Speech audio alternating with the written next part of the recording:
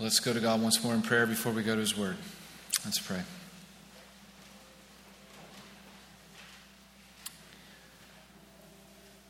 God, as we have just prayed in song, we pray now again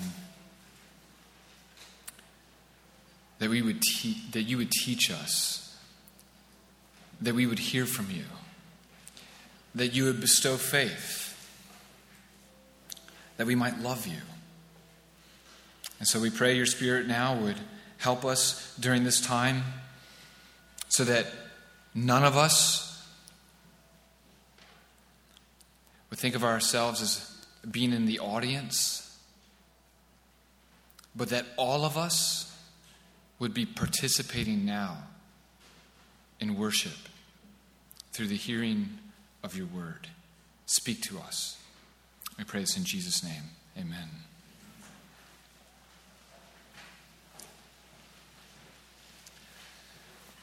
Well, it's almost college basketball season, so humor me.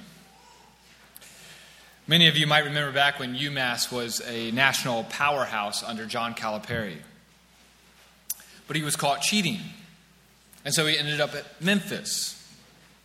And the same thing happened again. Now, I have a good friend who would have never said anything positive about Calipari, and still he started coaching for his favorite team. And when he heard Calipari talk about restoring Kentucky greatness, and they started having success, my friend genuinely and sincerely believed Calipari changed. Now, I'm not saying Calipari didn't, but isn't that funny? Why are people like that?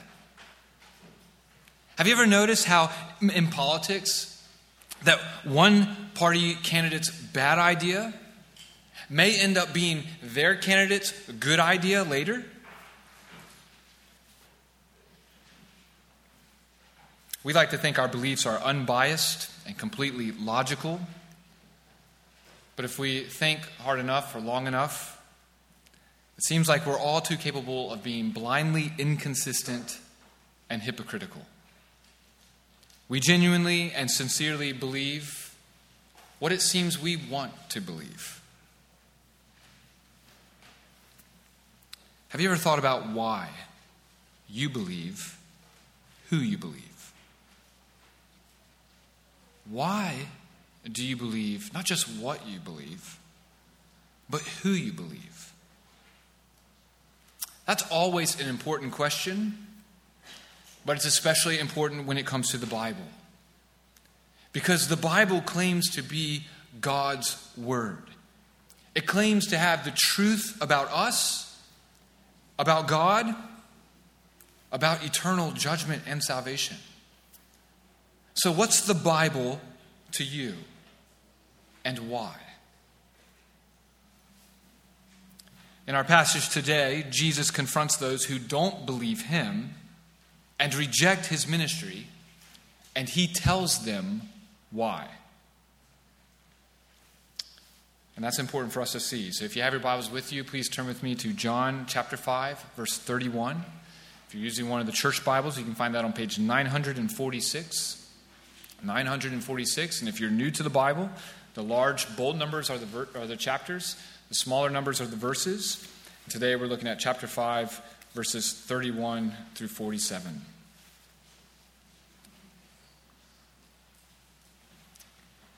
Now, for context, in chapter 1, John the Baptist and his disciples all testify that Jesus is the Messiah.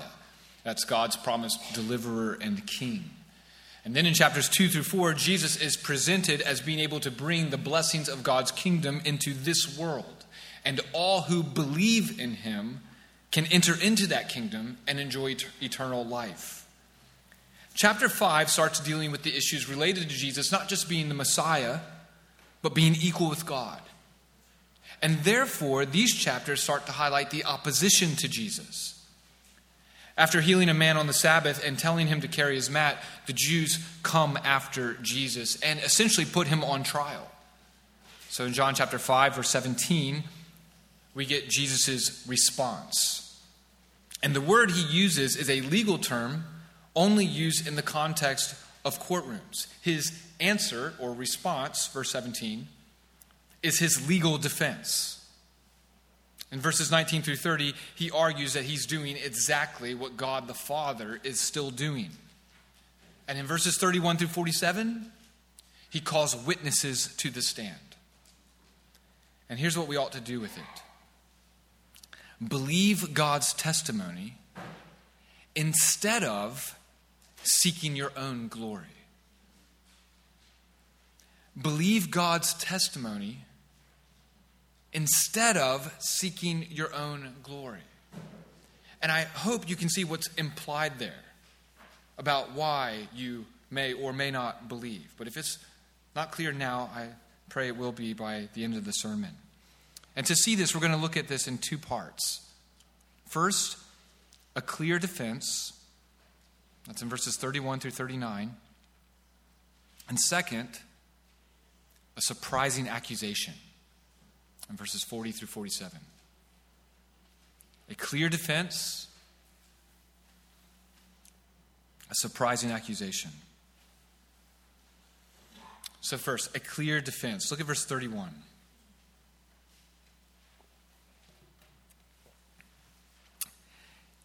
If I testify about myself, my testimony is not true. The idea of truth is so important to God and his people that when God's crafting their constitution in the Old Testament, he includes in their top 10 commands, thou shalt not bear false witness. And later in his law, to help his people arrive at the truth in really important matters like legal matters, he says in Deuteronomy 19:15 that one person's testimony isn't valid for prosecuting anyone. Every fact must be established by 2 or 3 witnesses. I just love that God built this into the life of his people and into their religious life. This is one of the things that makes Christianity unique among other world religions. Islam depends on the private visions of Muhammad. Mormonism depends on a private encounter with an angel. Buddhism depends on one man's private experience of reaching enlightenment. But Jesus recognizes the problem with a testimony without a witness. It's not valid when the truth has such huge implications, like in court. Now, it's not just that Jesus' testimony isn't true when he makes claims about himself. He'll speak plenty of times in the Gospels about his identity and his mission. But why should we listen to him all those other times? Well, it's because of what we read here. He's not dependent on his own testimony. He has a legal defense team. Verse 32. There is another who testifies about me, and I know that the testimony he gives about me is true. You sent messengers to John, and he testified to the truth. I don't receive human testimony, but I say these things so that you may be saved. John was a burning and shining lamp, and you were willing to rejoice for a while in his light. The first witness called is John the Baptist. Verse 33, he testified to the truth. Now, John's a valuable witness. He was more famous than Jesus during his day. But when Jesus is making divine claims about his role as the Messiah, the Son of God, Jesus isn't dependent on human testimony. That's what he means there in verse 34 when he says, I don't receive human testimony. It means he doesn't depend on John for establishing this fact about his divinity or his role as Messiah. The only reason he brings up John here is because of verse 34, so that you may be saved. He knows that many of them believe John's a prophet. That's why they sent messengers out to John to hear what he had to say. So for their own good, Jesus is reminding them of that testimony. You once believed him. What changed? For a while they basked in the glory of his light. He was not himself the light. He testified to the light. But here's the one that John claimed to be the Son of God. And now they don't want the light. They do not receive him. They don't believe. So Jesus calls the three witnesses that he does depend on, starting in verse 36. But I have a greater testimony than John's because of the works that the Father has given me to accomplish. These very works I am doing testify about me that the Father has sent me. The works that Jesus does are the works that the Jews believe that only the Messiah would do, or only that God can do. Like undoing the effects of the curse and saving a child from his deathbed in chapter 4. Or bringing in the blessings of the new creation, like healing a man who was crippled in chapter 5. These works testify that the Father sent Jesus. They don't simply prove the existence of God. That's not the point of miracles. They're signs. So miracles aren't just done for the sake of miracles either. They have a purpose. If Jesus does what only God can do, then the works are God's endorsement of him. And we have more than one eyewitness testimony to the validity of these works. They're the Gospels. And if you want a great book to help you see just how trustworthy these eyewitness accounts that we have in our hands are, then I want to encourage you to check out a book by Peter Williams called Can We Trust the Gospels? Coming to a church library near you very soon. Can we trust the Gospels? Now, this witness, these works, it might raise a question about what we do with so-called miracle workers today. What do we do with people who claim to do miracles?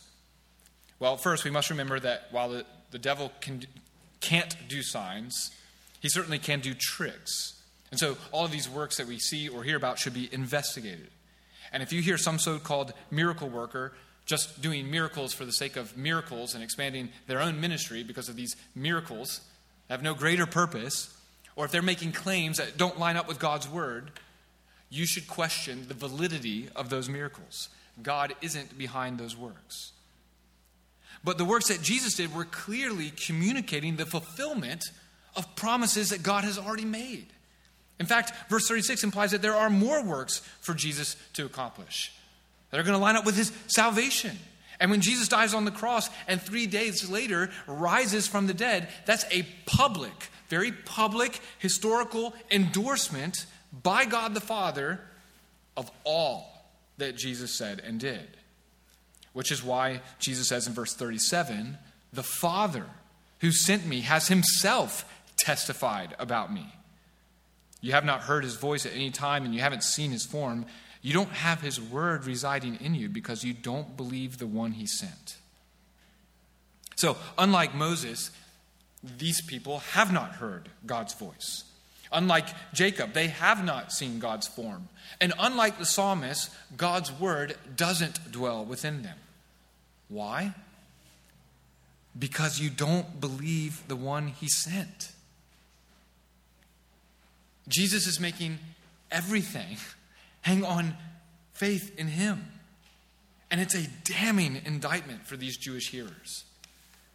You don't really follow Moses, even though you have the words he heard from God written down. And you're not really true Israelites, even though you descended from Jacob. Nor are you real worshipers. Because if you were, then you'd believe in the one God sent. The Father is testifying through the testimony of the works and his word. Every part of the scripture that they so highly prize as God's people should lead them to Jesus. And it doesn't. Why? That's the question. Why? What's the problem?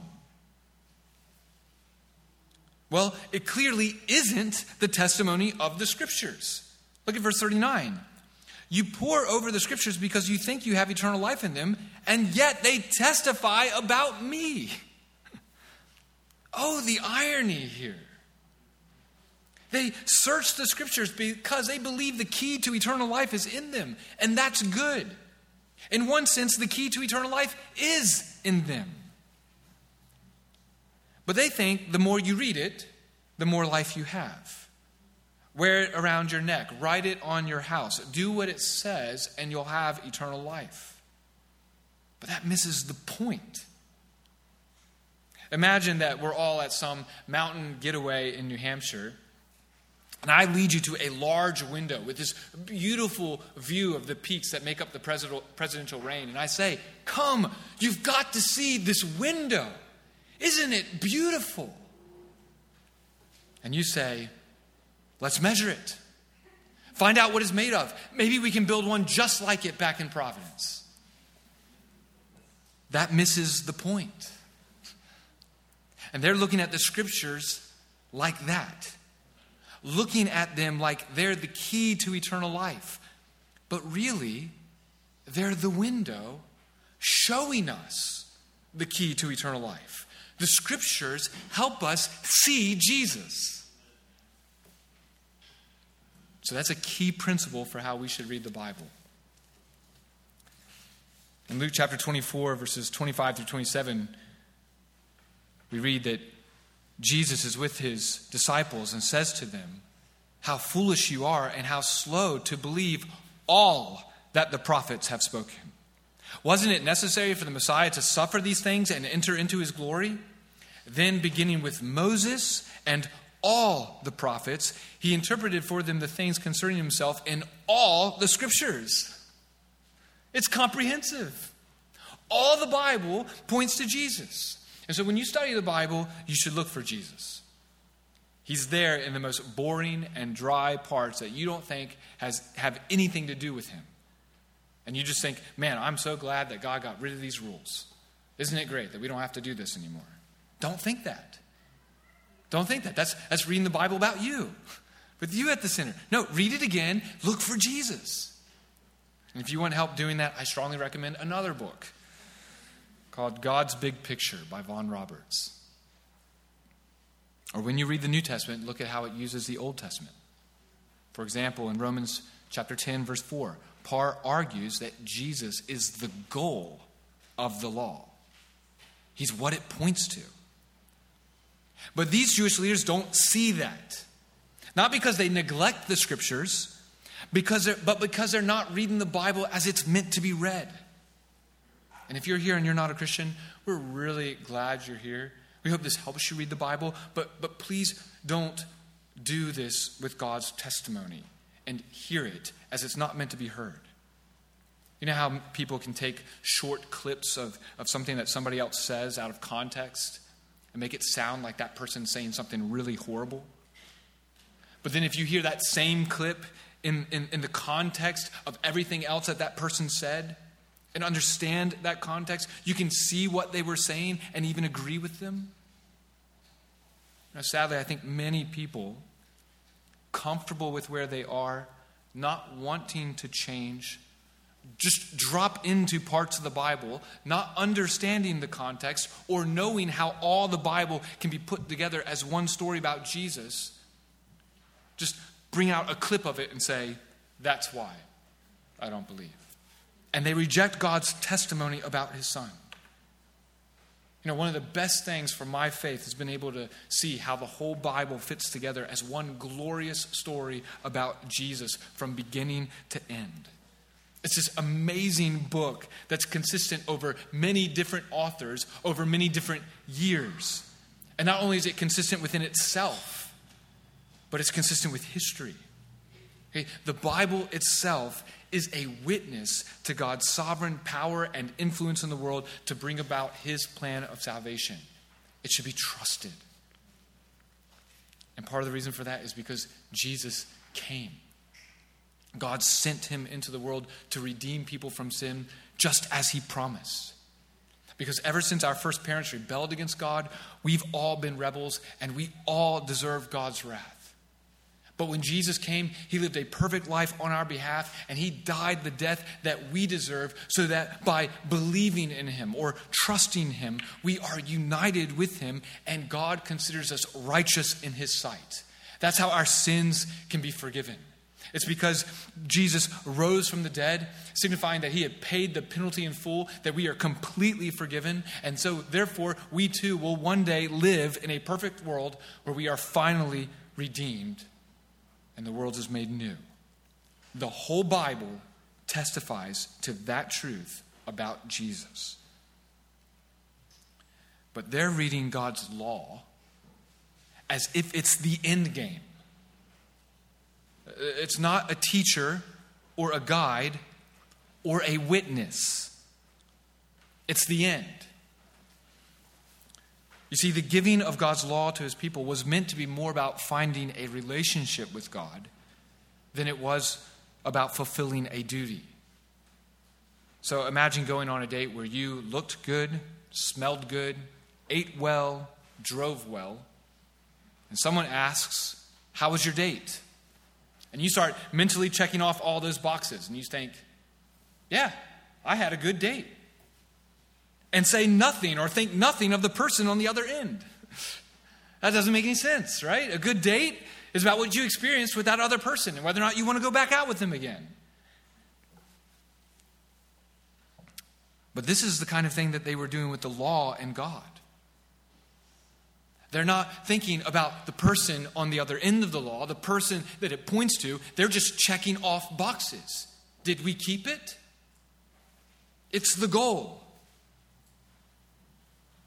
Because honestly, it's more about them at this point than about God. It's about how they look among other people. Whether or not they have a reason for God to sort of pat them on the back spiritually. At this point, it's also very much about preserving their Jewish way of life. And if you call yourself a Christian, you can miss out on a relationship with God for very similar reasons. We can do this with our Bible reading. I got up early each day this week, read a chapter a day, even had time for prayer this week. Check, check, check, I'm good. Or it can be more about culture for you. Don't want to be associated with that culture. I go to church every Sunday. Don't do anything bad during the week. Check, check, check. I'm a good Christian. But what about Jesus? What about the relationship? Your affections for him, your obedience to him, your longing for him, your work for him, your love for his people, his bride, the church. What about your relationship? Do you see Jesus, Christian? Or are you just looking at what you do? It's this view of the scriptures that led them to reject Jesus. They didn't accept him as the source of life and salvation. They trusted in the law. They trusted in their connection to Abraham, who had a promise. In the presence of the temple. All good things from God. But those things don't save or justify. And yet they trusted in them rather than in the person and work of Jesus. What about you? Is it your good works? Is it your church? Is it your doctrine? That one, I think, is especially just potentially dangerous for some of us or people in our circles. Obviously, you have to have right doctrine. It's necessary for faithfulness and trusting in Christ alone. But it's not doctrine that saves you. It's who it's about. And yet I'm afraid that sometimes that's how people judge themselves to be good Christians, or whether or not others are good Christians. It's by their doctrine. Now, the question is still, why? Why is all this a temptation? Why is this the kind of thing that's a struggle for people like us? Because each witness here should be compelling, and certainly it's trustworthy. But why are we so prone to missing the point? Why aren't these people listening to these witnesses and rejoicing in the presence of Jesus instead of trying to kill him. Why? Well, this leads us to the second part of our text, a surprising accusation. A surprising accusation. Look at verse 40.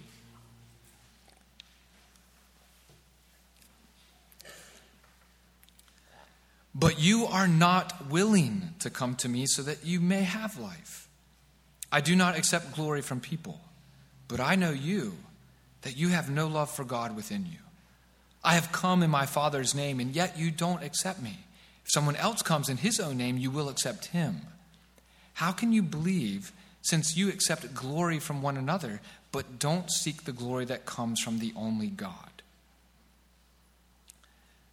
Their problem with the way that they read the scriptures isn't an intellectual problem. It isn't the quality of the testimony, but the heart of the hearer. But you are not willing to come to me so you may have life. Now, why aren't they willing? Well, the answer starts in verse 41 with a comparison to Jesus. I do not accept glory from people. Sounds like a strange thing for Jesus to say. He's the Messiah, the King of kings, our Creator, worthy of worship. So what does Jesus mean here? Well, it becomes more clear in verse 42. But I know you, that you have no love for God within you. So verse 41 isn't about whether or not Jesus is worthy of receiving glory from people, but about where he seeks to receive glory. He doesn't seek to please people, because that would make him a servant of people, out of a love for their praise, accepting glory from them. Jesus came to do the will of the Father, and only the will of the Father. Think back to verse 19. Truly, I tell you, the Son is not able to do anything on his own, but only what he sees the Father doing. For whatever the Father does, the Son likewise does these things. The love that Jesus has for the Father makes him seek the glory that comes from the Father. Love for the Father leads him to seek glory from the Father. So the reason they don't come to Jesus for life is because there's no love for the Father in them. There's no love for God in them. What Jesus sees is a love for self. That's why they're happy to accept glory from one another. It's not really about God and the praise that he'll give to us on the final day. It's about the pleasure that they get from receiving praise from other people right now. They love to stand on the street corners and pray so that all can hear them. Right? They love to give so that people can see. They love to show on their faces that they are fasting so that people can see. People love receiving praise from people. We love it. We should acknowledge that. People love praise from other people because we love the self. Indwelling pride makes life all about us. So flattery is a powerful tool in the hands of our enemies or people who would use us. Because what people think about us or say about us or do for us feeds that pride. This is why shame culture is so powerful. But the wisdom of Proverbs 27:6 says, the wounds of a friend are trustworthy, but the kisses of an enemy are excessive. We need that wisdom and warning because that's not normally how we act or think. Not naturally, right? Our enemies flatter us for their own personal gain, and we love them for it. Our friends say hard things because they love us, and we hold a grudge against them. Or we avoid them because we don't want to hear the truth from people who love us. Because we love and believe people who make us feel good. R.C. Sproul said the way to get a rich, famous, and busy person to take time out of their schedule and come speak at your event is to simply promise an honorary degree or a monument to them. They'll come because people love it. Know that I'm important. Know that I'm a good person. Everybody, everywhere must see my signal and know that I'm good. Don't think bad of me. We seek glory from people. Jesus doesn't. Jesus seeks the glory that only comes from God, the Father. He isn't driven or led by a desire for that kind of honor from people. He's worthy of it. We should most definitely give him praise and live for his praise because, verse 43, he comes in the name of the Father. But there's no love for God in these people. So they don't give him that honor. And yet they readily accept glory from one another. So if some other person wants that honor, they'll readily give it to them. They'll praise that man or woman's name as we're all prone to do. There are plenty of celebrities or peers that we're happy to accept and praise. We'll seek some sort of fulfillment in them. You just think about the symbiotic relationship between a political candidate and their supporters and the praise that just echoes back and forth from the platform. Some of the passion that's surrounding this election season is from many candidates and voters seeking life in this world, glory in this world. It's about them. Few in this world seek the glory that comes from God. And that is what keeps them from coming to Jesus. He comes in the Father's name, seeking the glory of the Father. And spiritually rebellious people have no interest in that, which means no one's naturally willing to come to Jesus. Despite what many people think, real Christians don't believe because it's somehow self-serving. Like it works for us. And it simply fits into our own personal biases and comfort. That is not why real Christians believe. Now, maybe you're here, you're a doubting Christian. Maybe I messed you up in the introduction, and you're thinking, well, why do I believe Christianity? And this is now something you're questioning. Why do I believe this?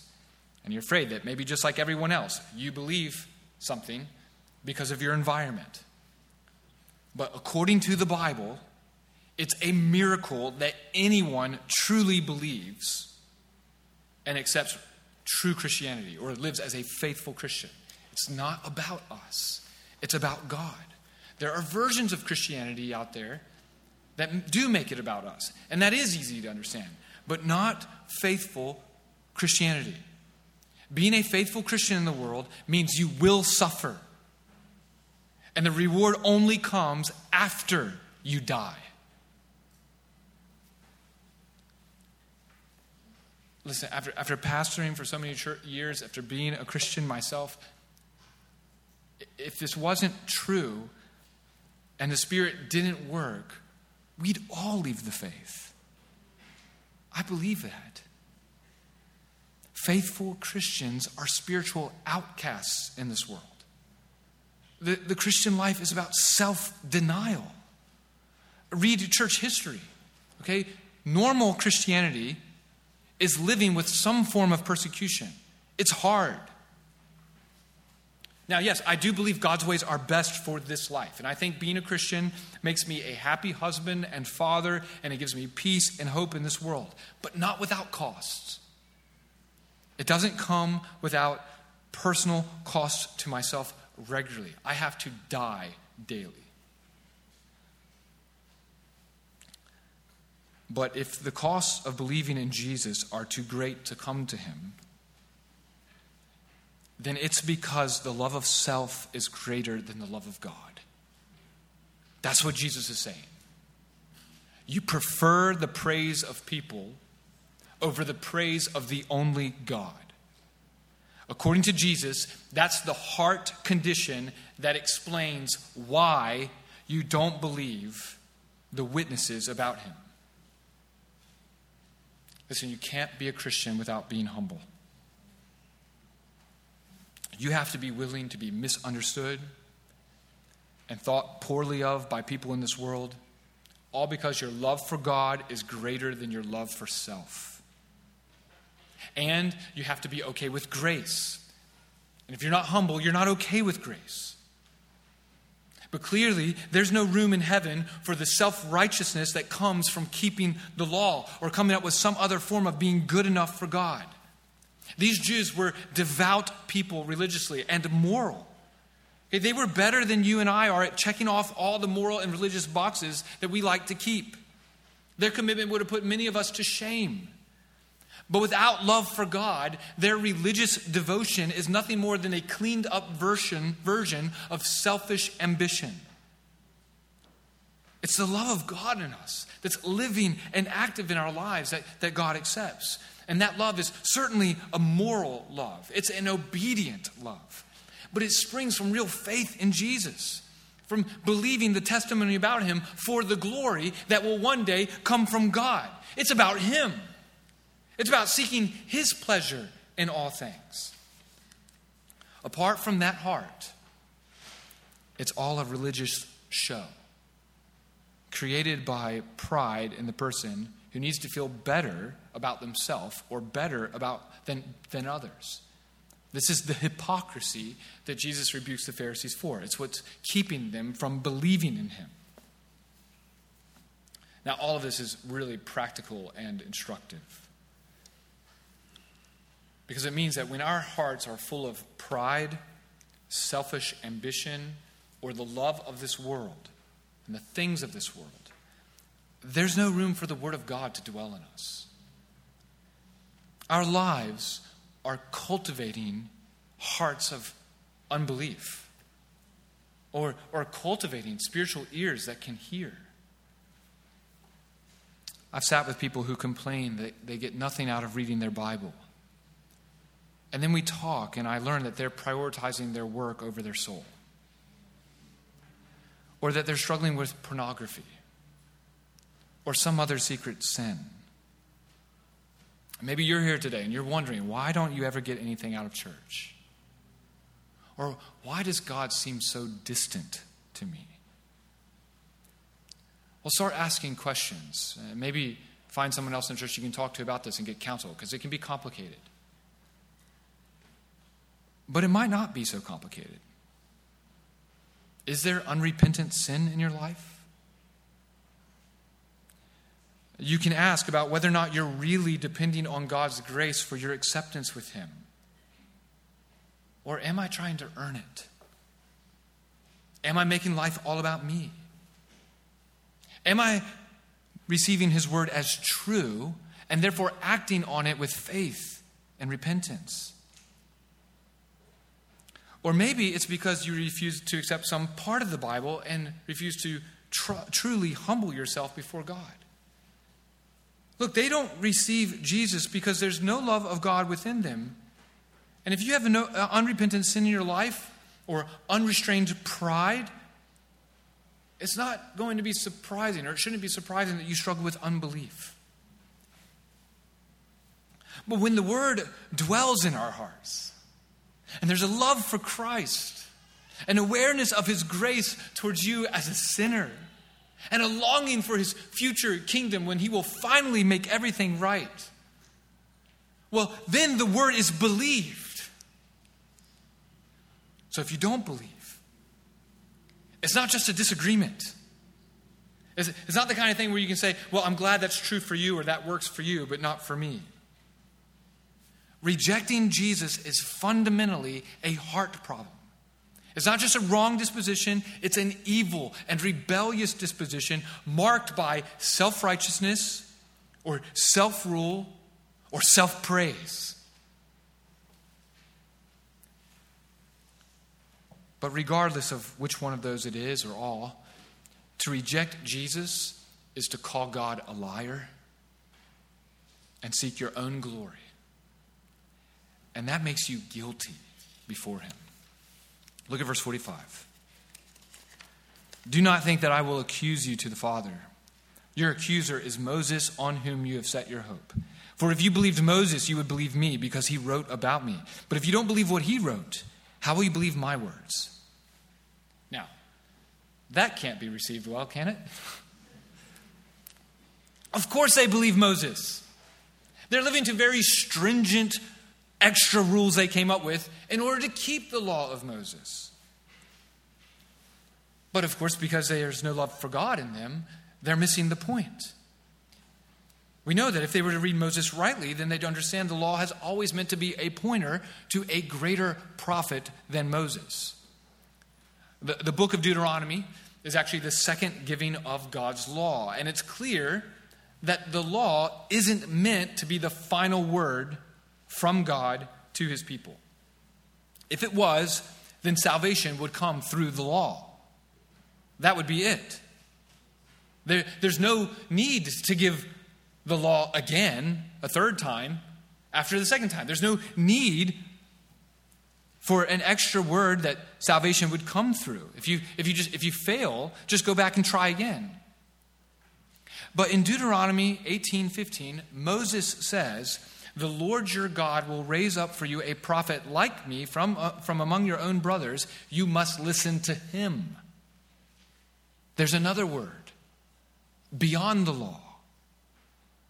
So if they believed Moses, they would have heard the law of Moses testifying to them of a greater sacrifice for sin, a more final word of salvation. And when Jesus shows up and John the Baptist is testifying, "Behold, the Lamb of God who takes away the sins of the world," these guys would have been like Philip, who goes and finds Nathanael and says in chapter 1, verse 45, "We have found the one Moses wrote about in the law, and so did the prophets, Jesus, the son of Joseph." And when these people saw the works of Jesus testifying that the blessings of God's kingdom are breaking into this world, undoing the curse of sin, they would have listened to him. But instead, they don't listen to Moses. All they can see is law, the epitome of right religion in their eyes. Law. And Jesus insists, "That's a witness to me." So if scrupulous adherence to the law brings people to hope for salvation in the law itself and to reject the Messiah that it points to, then Moses himself will serve as their prosecutor. I don't know that Jesus could have said something more shocking and offensive at this point in his argument. Just scan the passage with me, starting in verse 31, and look at how the word accuse just jumps out. Verse 31, testify, testimony. Verse 32, testifies, testimony. 33, testified. 34, testimony. 36, testimony, testify. 37, testified. 38, believe. 44, believe. 46, accuse, accuser. All this testimony, testify, believe, ends in a surprising accusation. Because the accuser isn't Satan, who has no power over believers, but Moses, on whom they've set their hope. You see, whereas they might look to Abraham as their father, the Jews look to Moses as their advocate. Moses was a mediator. He mediated the law to God's people. He stood in the gap and interceded for God's people when they rebelled. So it's shocking when Jesus says, "Moses testified about me, and because you don't accept me, he's your accuser." The very place where they put their hope. Where do you put your hope?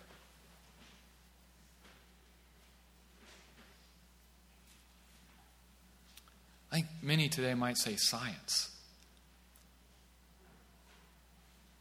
And that's interesting because God's word tells us to observe all that the Lord has made. We're actually commanded to look at the order of the universe, the order of the seasons, the circle of life. We're called to look at science as testimony that there is a God, that he's powerful and wise, and he's worthy of worship. Where do you put your hope? Now, more than shocking when Jesus says this, it should be terrifying. Because Jesus is talking like he's the greater prophet, like Moses, the mediator of a new covenant, like Moses was the mediator of the old. And Moses wasn't always accepted. He too was rejected by his own people. And Numbers 16 records a famous rebellion against Moses led by the sons of Korah. And God considered opposition to Moses as rebellion against himself. So you know what happened? The ground split open and swallowed Korah and his family. Fire came out and consumed the people who had joined in the rebellion. And the next day, when people grumbled and complained about God's judgment, he sent a plague among them. That was Moses. Jesus is the greater Moses. He's the prophet Moses spoke of. If you oppose Jesus, if you don't believe him, then God is just in his judgment, and he will most certainly oppose you. So here we are at the end of Jesus' defense. He's clearly on trial with these Jewish leaders, but after calling all of his witnesses to the stand, the tables turn. And suddenly they're on trial. And it's not Jesus who accuses them, but Moses. It's like their own lawyer representing them, telling them of the way the law works, turns to them and says, "You're guilty."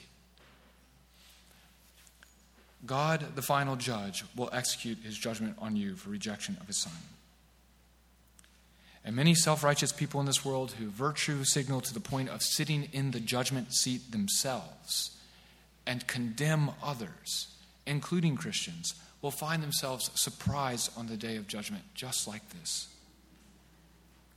Because there's a reason behind who and what we believe, and that reason is located in every one of our hearts. It's a spiritual problem that should make every one of us feel our need for God's mercy and his transforming grace. And Christian, that's the only way you'll make it. This life is a fight for faith. The love of this world, the need for affirmation from people, the pleasures of sin, the poison of indwelling pride makes coming to Jesus a daily battle.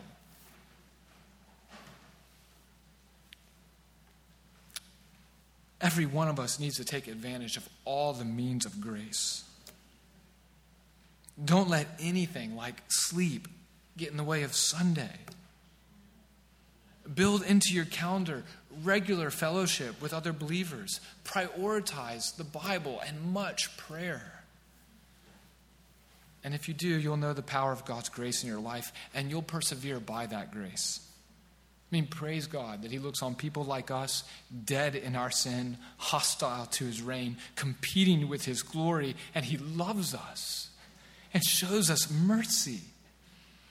He gives us new life by the Spirit and ears to hear and eyes to see and hearts that are receptive. That's the only way that I ever began walking into church ready to sing. It's because God loved me and opened my eyes and ears, or to this day, I'd still refuse him, as I once did. Maybe you're here again and you're not a Christian, and you're wondering, how will I ever believe? I hope you can see that your refusal to believe or accept Christ doesn't confuse us or the Bible. We get it. It will benefit you if you see that too. I know this might be a weird thing to say, but given that you don't believe right now, if you truly want to know the truth, read his word with an open mind, keep coming to church, and genuinely pray, God, if you're there, help me to understand and believe. And what do you have to lose by praying that? Nothing. But according to the Bible, by not praying that, everything. The good news for all of us is that when Moses and Aaron interceded on behalf of those who rejected them, the plague stopped.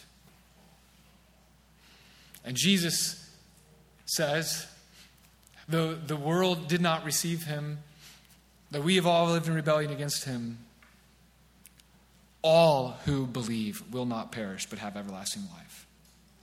Verse 40 doesn't say that you can't come, but that you're not willing. You can be saved. Pray for help and be humble and come to Jesus.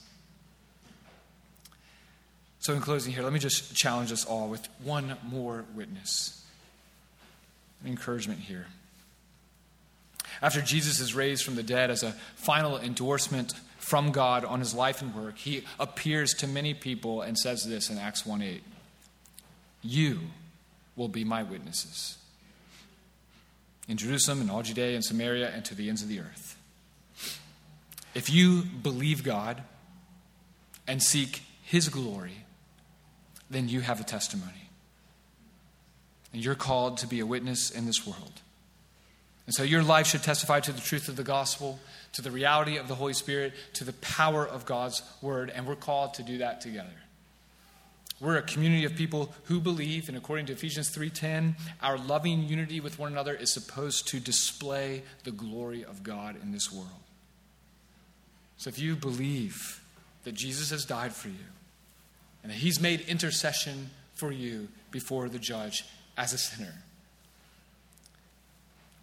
well, then be a witness. Be a part of displaying this larger witness of the church. And let's live out our faith in the gospel together by seeking to live lives for his glory. Let's pray. God, we thank you for your mercy and grace.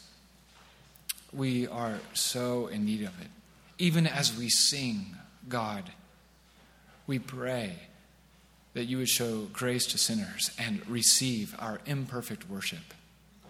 And as we go from this place, God, help us to live for you in every part of our lives, that you might receive glory and that we might find our joy in you by living that way. I pray this in Jesus' name. Amen.